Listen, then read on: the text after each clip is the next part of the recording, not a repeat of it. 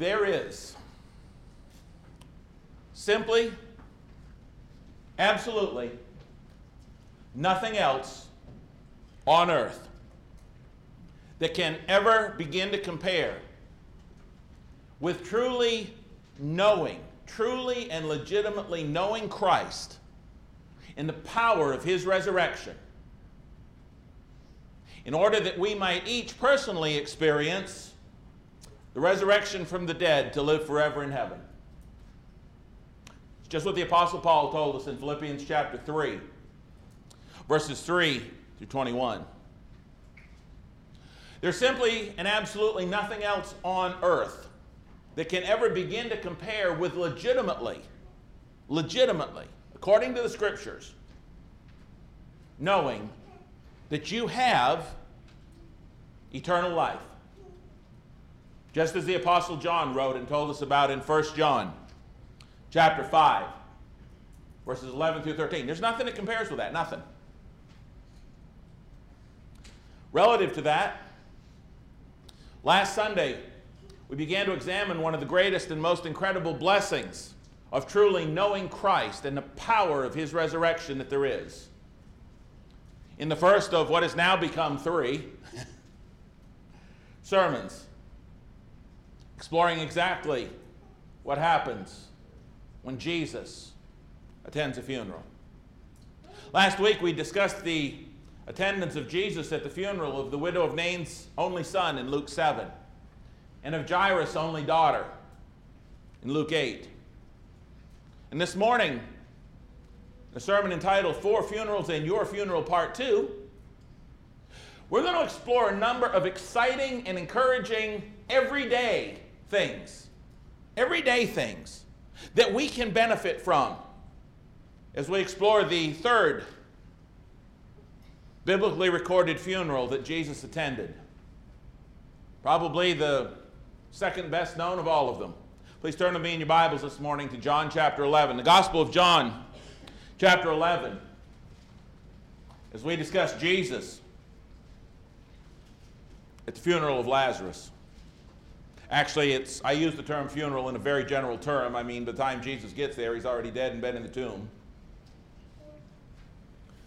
John 11. Going to be right here all morning long. Verses 1 and 2. So many wonderful truths that we can benefit from on an everyday basis in this story, this actual historical event.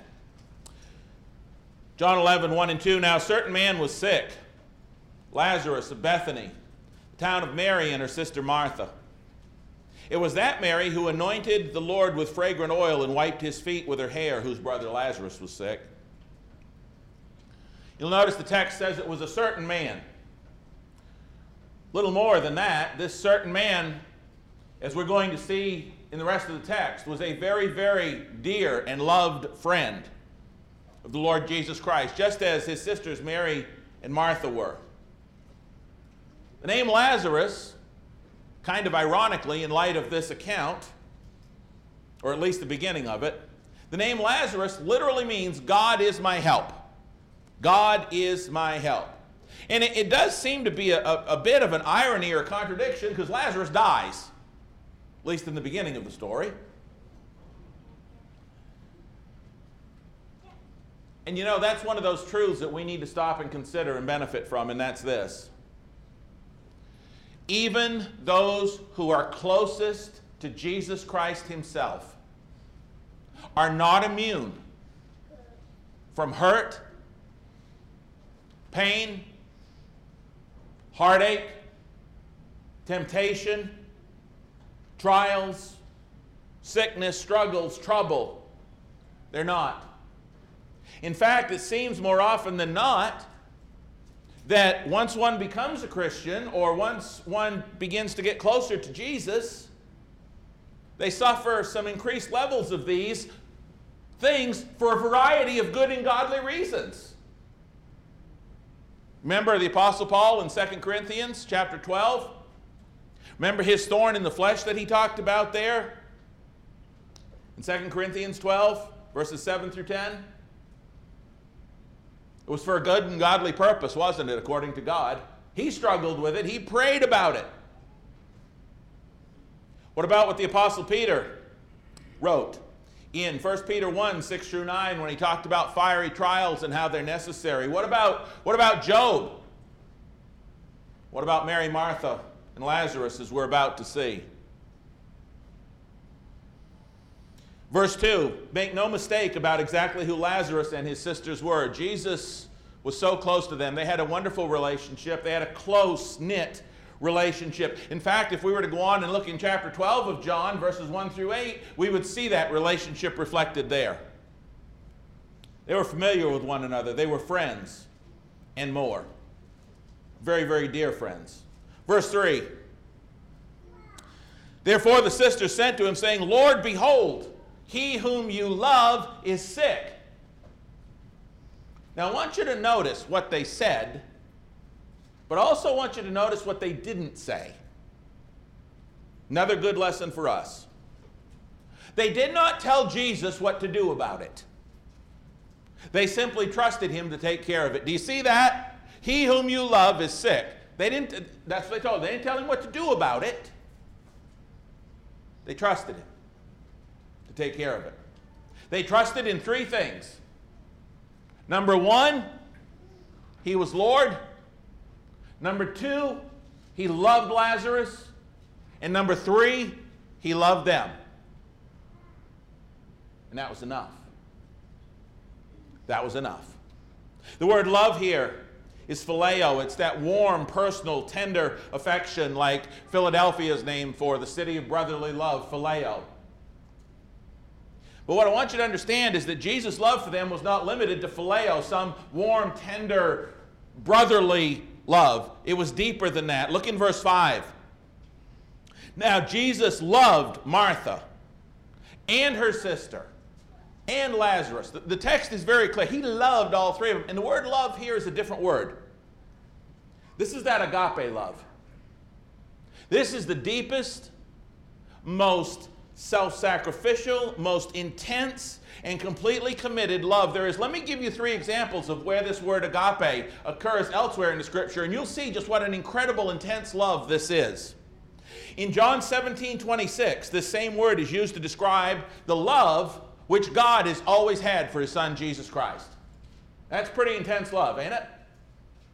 The deepest. It's also used in John 3:16, for God so loved the world. That's that same agape love. That's incredible, intense love.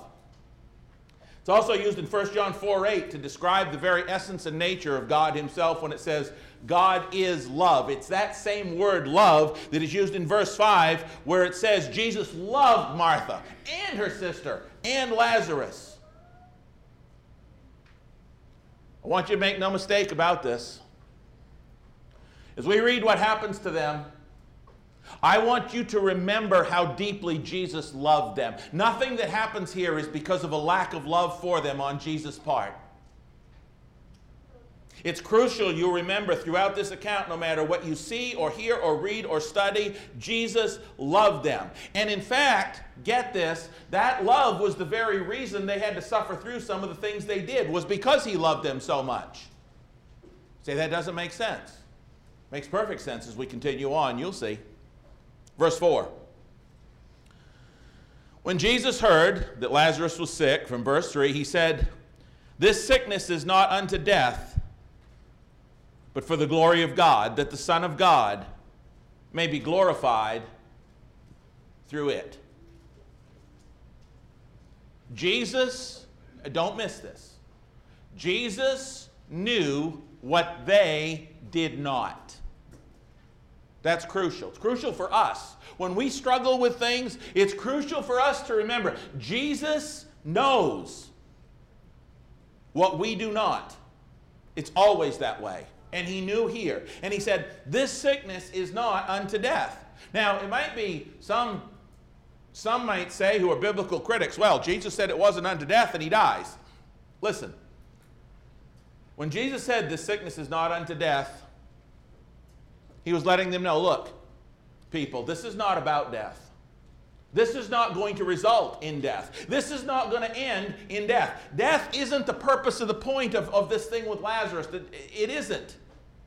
It's not the be-all and end-all. It's not the purpose of the point, or the point. There is a purpose, but death ain't it. There is a point, but death ain't it. And he's trying to let them know that. Remember, Isaiah 55, 8 and 9. God's ways are not our ways. His thoughts are not our thoughts. That's why you and I must walk by faith and not by sight. We must, when we don't understand everything that's going on and it doesn't look like the same thing it looks like to God, we must be willing to walk by faith and not by sight, to trust that He loves us. Look what He did for us on the cross, to understand that He knows what He's doing even when we don't. God's whole point and purpose for allowing this illness and the death of Lazarus we see in the latter part of verse 4.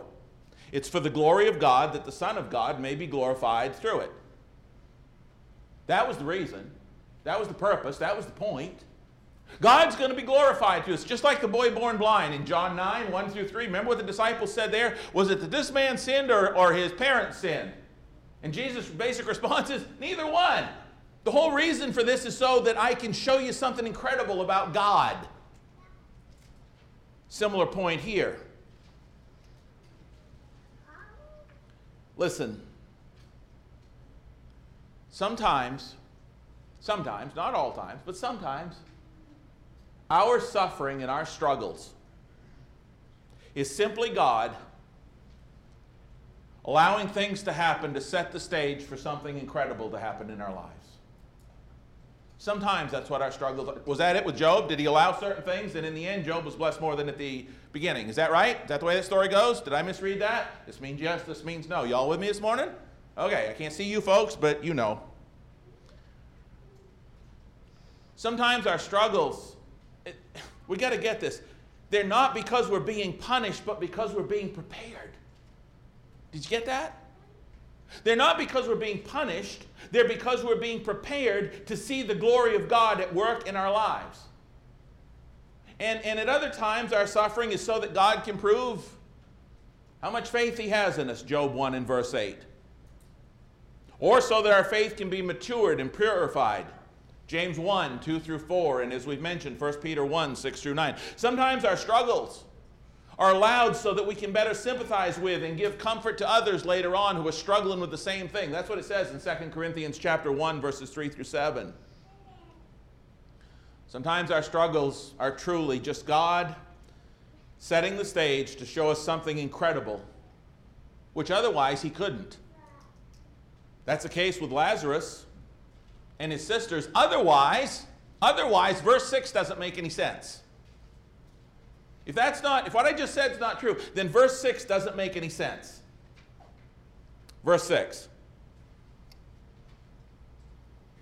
So when he heard that he was sick, he stayed 2 more days in the place where he was. Where Jesus truly loved them, this verse on the surface doesn't make any sense, does it? I mean, I want you to really think about this. It's a square peg in a round hole. It's a big balloon in a small porcupine den. It just doesn't fit. It doesn't work. And here's why. Listen, when somebody you deeply love desperately needs you there, and you know they need you, what's the typical response? You drop everything and go, right? That's usual. If it's your kids, if it's somebody you dearly love, and they desperately need you. If you agape love them, what do? You drop everything and you go. But Jesus doesn't. He waits 2 more days. Doesn't tell us what He was doing. Apparently it wasn't anything important enough for the Spirit to have written down. He waits 2 more days for no physically apparent reason. No explanation at that point. And then He's going to make a journey there that probably took a couple of days, around 30 miles, on foot. And we don't know, by the time he got the news that Lazarus was sick, how long it had taken for that news to reach him. And he gets that news, and then he waits 2 days, and then he travels at least a couple of days, all while the one he loved was dying. And have you ever thought of this? Furthermore, Couldn't Jesus have just simply raised Lazarus? Couldn't he have gotten Lazarus better from a distance? Could he have done that? He'd already done it in chapter 4 of John with the nobleman's son. John chapter 4, verses 46 through 53, he's already raised from a distance a sick person, so he could have done that. So here's the question. Has God ever kept you waiting? Has God ever kept you waiting while you're struggling with something? While you're suffering with something? While you're trying to understand something? While you're in pain? Has God ever kept you waiting while you were going through something with no earthly explanation at the time as to why? Has He? And as the situation seems more and more dire, there's still no response from God. Has He ever done that to you? He did it to these people He loved, at least initially. Maybe you're going through it right now. And if you are, I want you to think about Mary and Martha. I want you to think about them sitting by their dying brother. I don't know how many hours or days they were there, but just consider them sitting by his bedside as he's dying, and there's no Jesus. And you know, if Jesus was here, he could fix this, but there's no Jesus. There's no word, there's no nothing. That brings us to one of the most difficult but yet most dependable patterns in all of Scripture, and here it is. Delay by deity in granting a favor is not a denial of it. Often, it is to provide occasion for a greater blessing. Not infrequently, when our prayers are not granted immediately, it is because the Lord is withholding the less in order to bestow the greater. Isn't that a wonderful weapon to have in our full armor of God, to really take that quote and to really have it in our arsenal when it comes to shoring up our shield of faith? Knowing that God has His good and glorifying reasons in so many cases that we just simply cannot see. Knowing that He has His reasons which are good and God glorifying, and that I have God. That God loves me so much, He gave His only begotten Son for me. And the Scripture says, if He loved me so much, He gave His only begotten Son for me, how will He not also with Him freely give me all things? Romans 8:32. And in that same chapter in Romans 8, it also says God causes all things to work together for the good of those who love Him, who are called according to His purpose. It doesn't say all good things. It says He causes all things to work together for good, even the difficult, the hard, the struggle, the bad, the painful. Verses 7 and 8.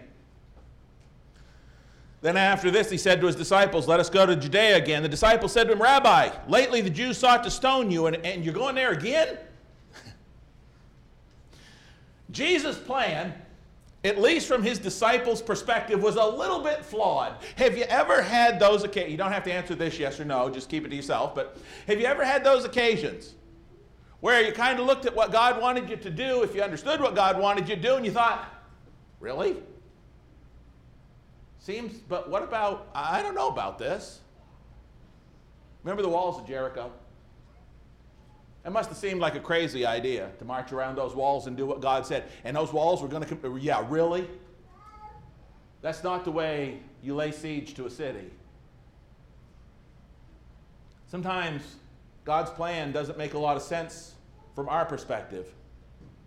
They say, you just escaped stoning there. Look in chapter 10 and verse 31 and you'll see that. He just escaped arrest there, chapter 10 and verse 39. He just reached safety and now he's going to go back? Listen, and I can almost see the wheels turning, at least in my head. I'm thinking, okay, if you knew Lazarus was sick when we were there, while you were fleeing, why didn't you stop by and fix things then? We've reached safety over here, now we got to go back? Lord, that don't make a lot of sense to me. Why don't you just heal him from a distance, Jesus? We know you can do it. You see, again, Jesus knew the plan and intention of God and the timetable of God, and therefore, He knew what He was doing. They didn't know, and that's why their apprehension. Catch this. There's only two, very simple, there's only two potential views of any earthly problem. Here they are. Our limited human perception and God's all-seeing heavenly purpose. There you go. Two different views. Have you ever been in an airport, you've been flying somewhere, and you look out there and you look through the windows, the planes are big, runways are big place, drive around, park your car in the parking garage, whatever you do. Huge airports, right? And that's our perspective. We see these huge airports. But listen, what happens when you get up in the plane? What happens when you get up at the trajectory of your flight? And you can see a whole lot more than that airport, can't you? You can see whole states. We see our limited human perspective is like being in an airport. Looking out one window, one direction, go, oh. But see, God's perspective is a whole lot different from where he sits. He can see it all. We need not forget that Jesus here saw the whole situation. They had their apprehension because they didn't. Verses 9 and 10. Jesus answered, are there not 12 hours in the day? If anyone walks in the day, he does not stumble because he sees the light of this world. But if one walks in the night, he stumbles because the light is not in him. Jesus basically said, the reason that you stumble is because you do not see what I see. You do not see the light. You do not understand. You're walking in darkness. You don't know what's about to happen, but I have the light of knowledge. I know how this is going to turn out. He said, that's why you're apprehensive and stumbling. Our perspective is often clouded by a lack of proper biblical knowledge. Psalm 119, 105, verses 11 and 12. These things he said, and after that he said to them, our friend Lazarus sleeps, but I go that I may wake him up. Can you imagine the disciples' relief? Oh, good, we don't have to go. He's asleep. You know, when somebody's sick, what's one of the things that's required? A lot of rest, right? Get a lot of rest, you get better. Basically the way it's supposed to work. And so they're thinking, okay, so he's ill. Well, Lord, if he's asleep, he'll wake up. Everything's good. We don't have to go. It's all good. Verses 13 through 15. However, Jesus spoke of his death, but they thought he was speaking about taking rest and sleep. And then Jesus said to them plainly, Lazarus is dead. You wonder how many times God wants to just take a hold of us, don't you, and say, duh, this is what I'm talking about. Because we sometimes, at least I, a little slow to comprehend what God wants. But he comes around and says, look, Lazarus is dead. And I'm glad for your sakes I wasn't there, that you may believe. Nevertheless, let us go to him. Verse 14, I have to wonder if Jesus had the thought, are you ever going to get it? But Jesus is patient. And I love the fact he's patient with them, just like he's patient with us. The reason for the 2-day delay was for their sakes. And he said, and I'm glad I wasn't there. That on its surface is like whap whap if you're not knowing what's going on here. I'm glad for your sakes I wasn't there. Why, Jesus? Why? So that he could help them develop their faith to a far greater level than they ever imagined. Listen, it wasn't that Jesus didn't love Mary, Martha, and Lazarus. That wasn't the case at all. On the contrary, it was precisely because he, agape, loved them so very much that he was going to take advantage of this opportunity right here to create in them a greater faith and a greater love than they had ever known. He was going to take advantage of this opportunity right here to show them the most incredible thing they would ever see in their lives so that they would come to understand he was truly the Son of God. Listen, our faith in, love for, and dedication to God is usually in direct proportion to our understanding of who he really is, the great love he has for us, and the power he possesses. What takes more power? Heal a sick person or to raise somebody who's 4 days dead? Which takes more? See, Jesus could have healed Lazarus from a distance. He could have taken care of it. But he wanted to show them something so incredible that their faith and love for him would only grow. He wasn't going to give them the less when he had an opportunity to give them far more.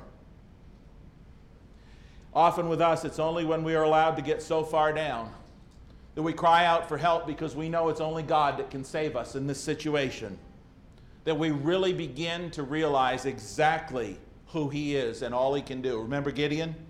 Remember Gideon? This was a lesson that the disciples needed to learn. Verse 16. And Thomas, who's called the twin, said to his fellow disciples, "Let us also go, that we may die with him." We go back there. They've sought to stone him and arrest him. Now, I don't know. It depends on who you read. Is the hymn talking about Jesus or Lazarus? It really doesn't make any difference in the overall picture. The overall picture is Thomas knows they go back there, they're just going to die. Let's go die with him. This is the same doubting Thomas, of course, as we see in John 20, 24 through 29. And I wonder if Jesus, and I don't know, and we're never going to, but I wonder if Jesus maybe when Thomas said, "Well, let's go, just die with him," if Jesus just kind of rolled his eyes. What would you do? Hey, I mean, I know we're not Jesus, but just kind of.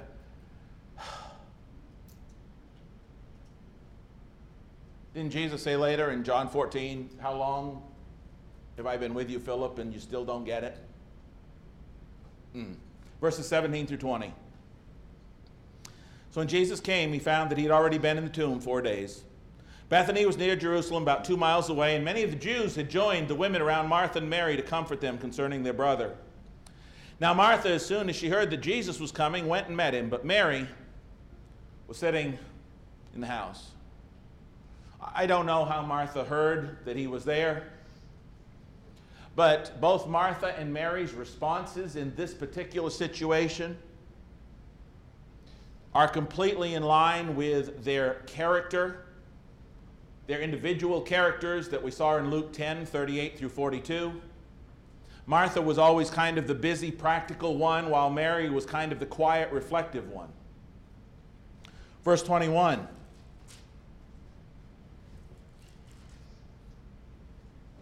Now Martha said to Jesus, "Lord, if you had been here, my brother would not have died."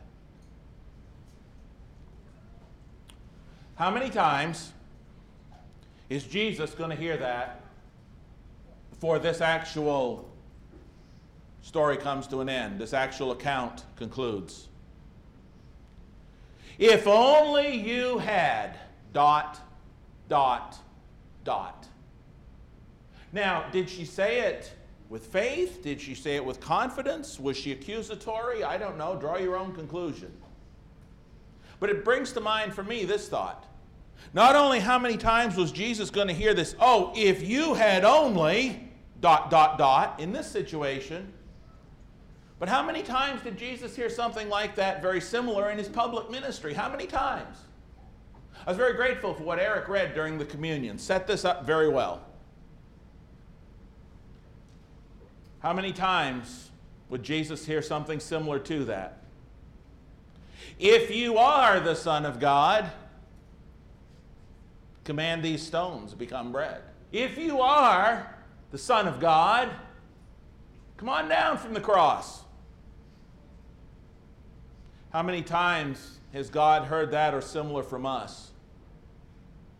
This is where the rubber meets the road, folks. How many times has God heard that or similar from us when we are going through a painful situation and we don't understand what God is doing? If you're really up there, why don't you do something?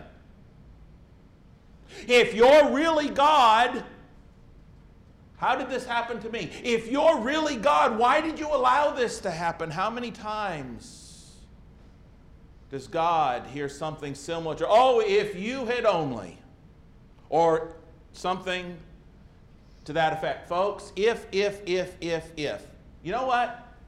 It's not if he is the Christ, but it is precisely because he is the Christ that he is doing for these people that he loved, just as he does for us, far above and beyond anything we could dream of at times. And he's doing it in such an unimaginable way that there's no human conception of it. That's what's going on. Listen, have you ever read a book? Think about this. Have you ever read a book or seen a movie where the plot is where there's so much destruction, there's such a terrible situation, you think the author cannot possibly fix all of this? How many of you have ever read ahead to the end chapter to find out how it all turned out in a book or two? Come on, be honest. Not a soul in this room. Really? I'm seeing a hand or two. Okay. Well, what I want you to understand is this. In those situations, the writer or the author usually makes it all come out okay in the end. They knew what they were doing. They knew where the plot was going. They knew how it was going to get fixed, and it's fixed by the end of the book. And what I want you to understand is God is the author of life. He's the writer of the book. He knows that even though there's a death here, even though it's that bad, He's going to fix it. He's going to fix it. They had no clue. He knew. He knew. Because He wrote the scriptures. But you see, unlike a book or a movie, this really happened. This was a real account of something that historically happened. Lazarus is dead. There is no way out. He's 4 days in the tomb. It is over. Now, as we read on, we see Martha had a little faith, but her faith is not full yet. And that's one of the reasons I believe that Jesus is going to take advantage of this opportunity to give her faith a boost. Verse 22. But even now I know that whatever you ask of God, God will give you. You see, she did not yet realize that He was actually God in the flesh. And this is why I say that. In the Greek, right here in verse 23, the word ask means to beg. To beg. It's like an inferior to a superior. It's like a lowly employee to the president of the company. It's like going in to ask for a raise. It's that type of word. I know that whatever you beg of God, like going into the owner of the company to get a raise, you're far superior. She didn't put Jesus on the same level as God. Didn't quite yet realize that He was God in the flesh. And that's why I say that. Verses 23 and 24.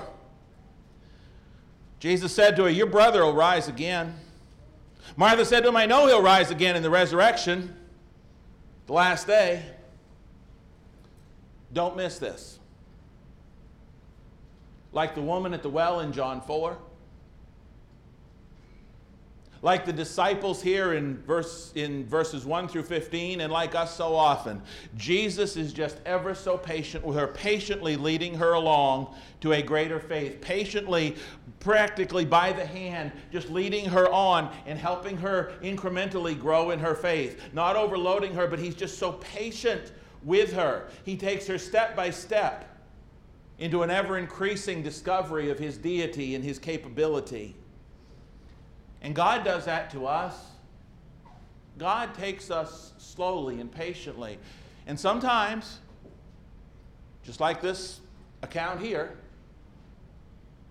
that path leads through the very heart and soul of the valley of the shadow of death.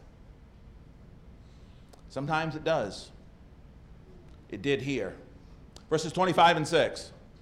Jesus said to her, I am the resurrection and the life. He who believes in me, though he may die, he shall live. And whoever lives and believes in me, he shall never die. Do you believe this? Now, I want you to understand, in the Greek, this is emphatic. This is power. It loses something in the translation. The implication here is of Jesus in the original language, I and no other. I and no other am no less than God Himself. In spite of all the long hours watching your brother die, in spite of the fact that I was not here, and in spite of everything you've suffered through as a result, do you still trust me as God? That's the emphatic power of this passage. Do you still trust me as God? It's forceful. And you know, that's the question all of us must answer completely, conclusively, and continually. After all you've been through, Jesus cries out to you, do you still trust me as God? Because you see, if we don't, we can't get to the point she got to at the end of this, where God could just bless her incredibly. We got to trust Him through everything. Verse 27. But she said to him, "Yes, Lord, I believe you are the Christ, the Son of God, who is to come into the world." Her response, again, in the original language, is just as emphatic.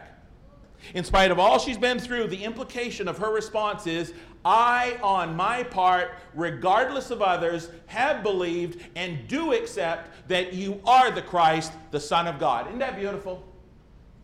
That's the force and the power of her response in the original language. Because you see, everybody who starts down that road of following Jesus, everybody, is usually brought to this crossroad or this Y in the road. And here's what it is. Everybody's brought to this point. You got two choices. It's either all the way or fall away. It is either completion or condemnation. It is either submission or rejection. Martha made her decision.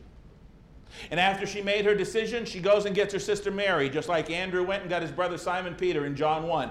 Because when a person comes face to face with the full force of the understanding of who Jesus Christ is, they cannot keep quiet about it. They got to go tell somebody.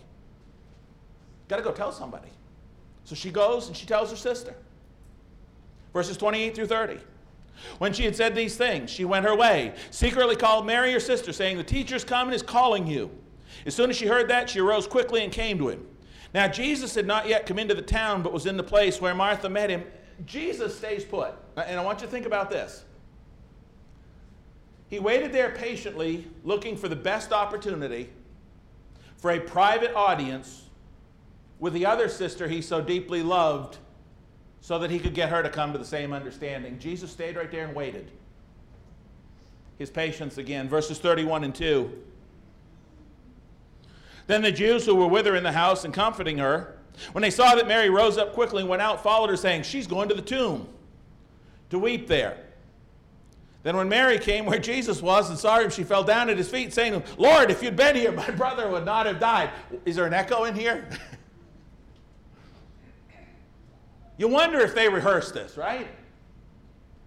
Well, see, I don't think they rehearsed it, but I think maybe sometimes, like we do, I think maybe they rehashed it. And what I mean by that is, these two sisters, as Lazarus is in this predicament he's in, these two sisters must have shared this conversation. Well, if Jesus were here, this wouldn't, yeah, well, that's true. Maybe again, well, if Jesus was here, it wouldn't happen. So I don't think they rehearsed it, but they rehashed it. And it comes out.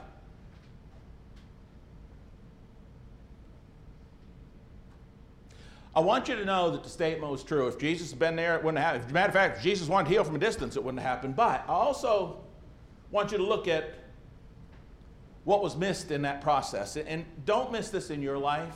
What would have happened if Jesus had just healed Lazarus' sickness?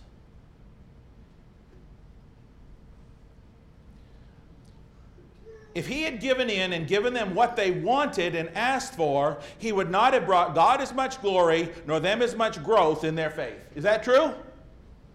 It's very true. If Jesus had given in and given the crowds what they asked for at the cross, you know, sometimes we want God to answer our prayers and we want him to give us just what we want, but sometimes if God did that, we would have so much less. What if Jesus had honored their request at the cross? When they said, "Come down to the cross," he said, "Okay, I'm coming down." Where would you be this morning? I'll tell you where you'd be. You'd be lost in your sins and going to hell. Plain and simple. If Jesus had come down off that cross and not died for you. Aren't you glad Jesus did not honor their request to come down? I am. Aren't you glad he knew better than to give in and give them what they asked for? I am. And sometimes it's true with our kids. If we give in and give them what they want, they get so much less than if we wait and give them what we know they need even more. Verse 33. Therefore, when Jesus saw her weeping and the Jews who came with her weeping, he groaned in the spirit and was troubled. I love that phrase. He groaned in the spirit. I've been waiting to get to this point because I really like it. There's three terms in this text, verse 33, that will give you an idea of the conflict that is raging. This one really loses something in the translation. First off, it says that Mary was weeping. The term there means sobbing. it means almost to the point of hysteria. It's a very strong word. Wailing, out of control, hysterical. But this one, Jesus groaned in the Spirit.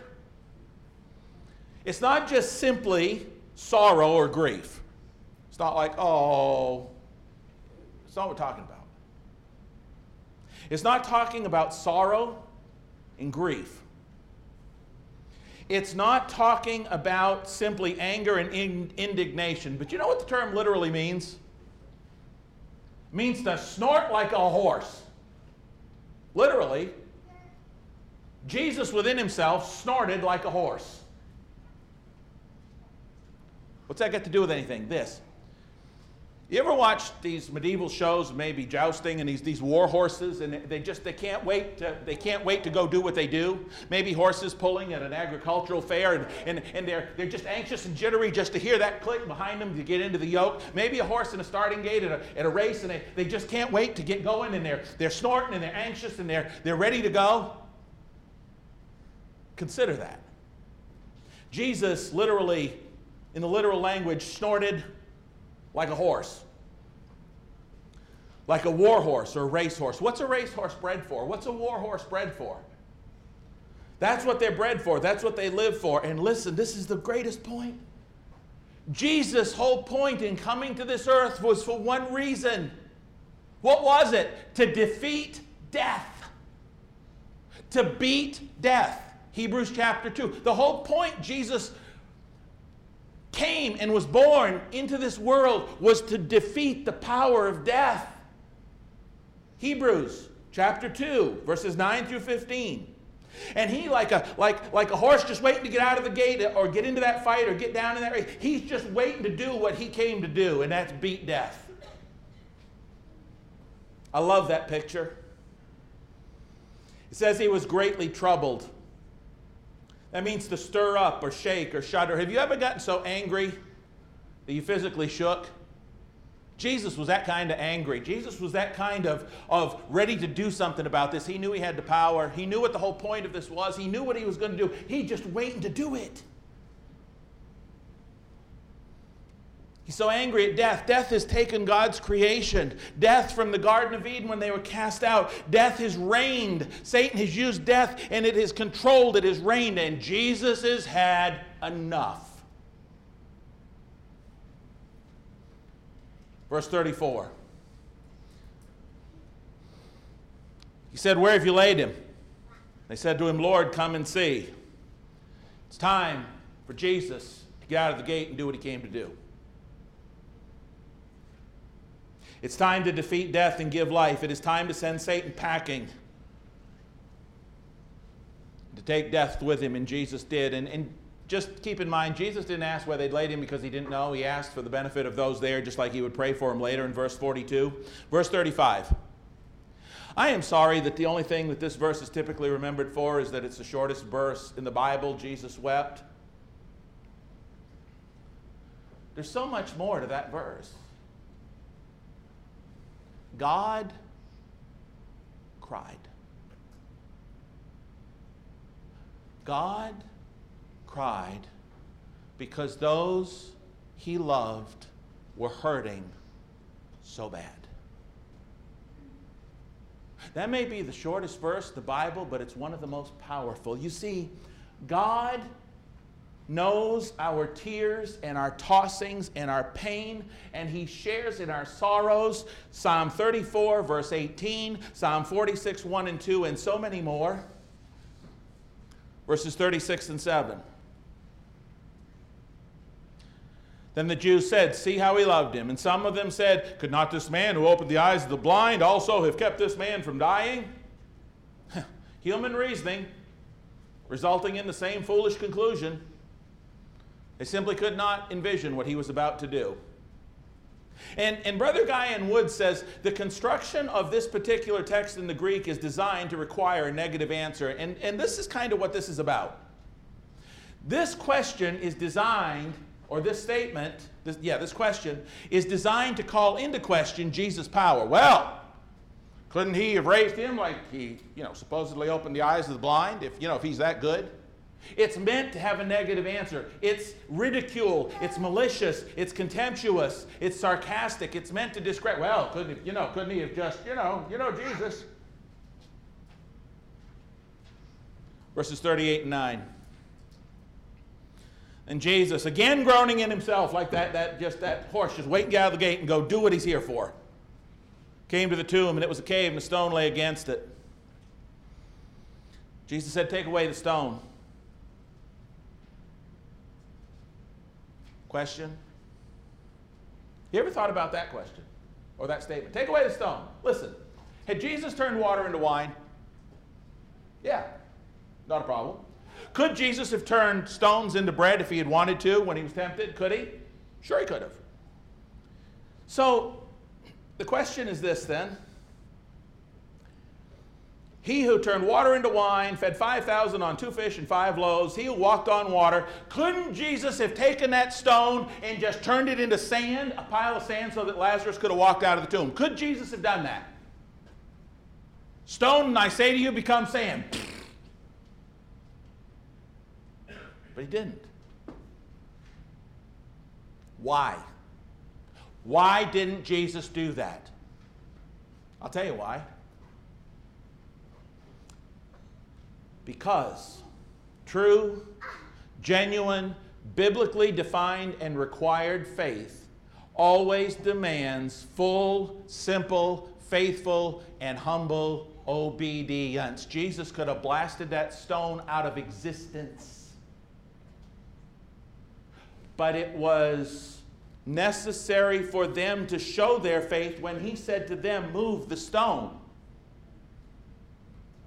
Full faith in Jesus, no matter how desperate the situation looks, no matter how dark the hour, no matter what you've been through, full faith in Jesus requires obedience to what he said to do.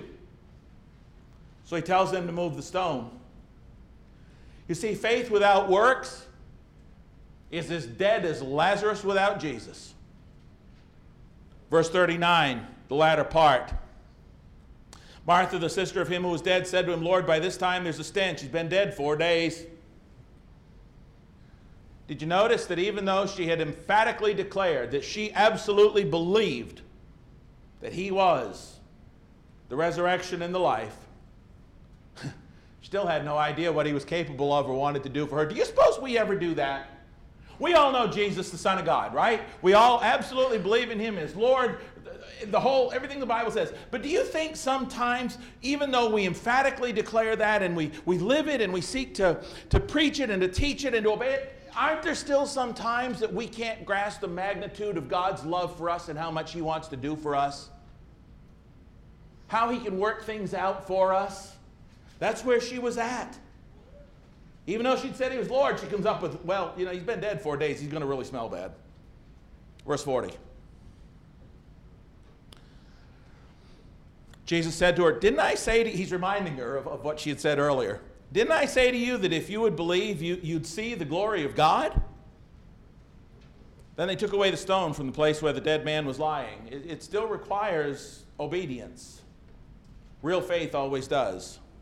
And Jesus lifted up his eyes and said, Father, I thank you that you have heard me, and I know that you always hear me, but because of the people who are standing by, I said this, that they may believe that you sent me. You see what Jesus is doing there?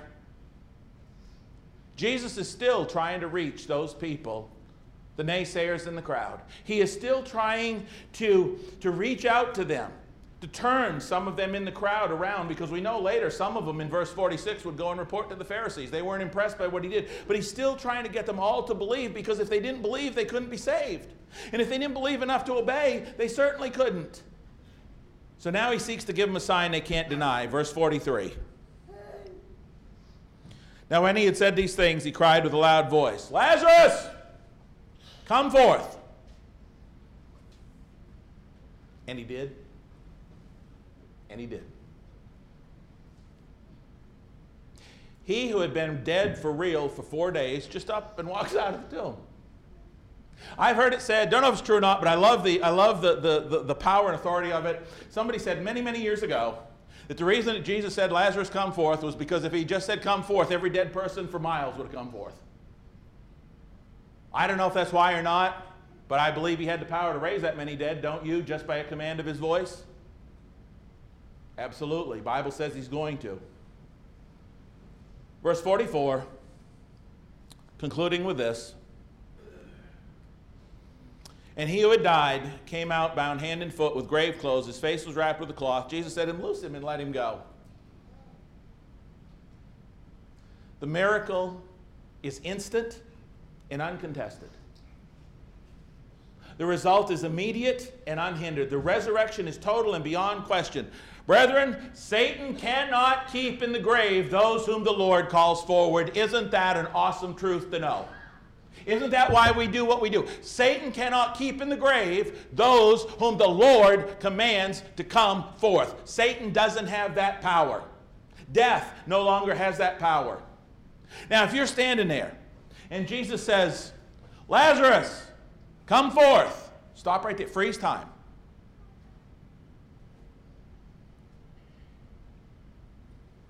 How quiet do you suppose it was? For that split second, how quiet do you suppose it was?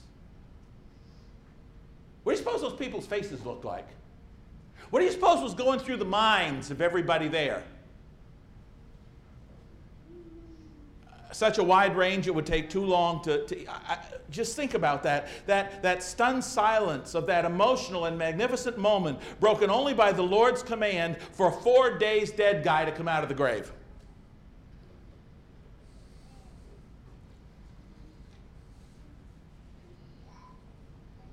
Remember this. This is the same Lord of life, Jesus Christ our Lord, who had said earlier, according to John chapter 5, verses 25 and 28 through 29, this. Most assuredly I say to you, the hour is coming and now is, when the dead will hear the voice of the Son of God, and those who hear will live. Do not marvel at this, for the hour is coming in which all who are in the graves will hear his voice and come forth, those who have done good to the resurrection of life, those who have done evil to the resurrection of condemnation. Folks listening to this later on or today, Jesus Christ is the one you want at your funeral. He's the one you want there when you take your last breath. How do we ensure that? We ensure that by making sure that he whom we want with us when we die is here with us in our life in all that we do while we live. And that begins when a person is born again of the water and the Spirit into the family of God, Galatians 3, 26 and 7. Because if Jesus Christ truly does not know you, Matthew 7, 21 through 23, that is, if you have not truly, and it's about so much more than just being baptized. That's just the beginning.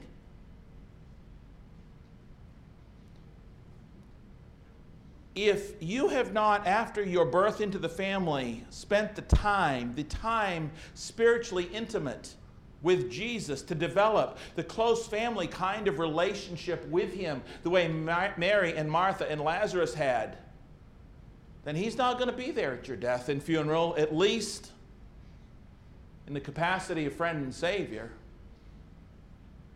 He's going to be there instead as judge, jury, and executor of an eternal death sentence. 2 Thessalonians 1, 6 through 10. For all of those who do not know God and have not obeyed the gospel, if you have not obeyed the gospel by being baptized for the forgiveness of your sins, become a child of God through your faith, Galatians 3, 26 and 7. You need to do that right now. And if you're somebody who's already done that, but you're not spending every day drawing nearer to Jesus, having that spiritually intimate relationship with him, you need to do that as well, because that's the rest of the story. And if you need the prayers for the church, of the church, to help you with that, because you're just weak and you're struggling, maybe you've gotten a better perspective this morning on some of the things God may be trying to do in your life. If there's any way we can help you, please come right now.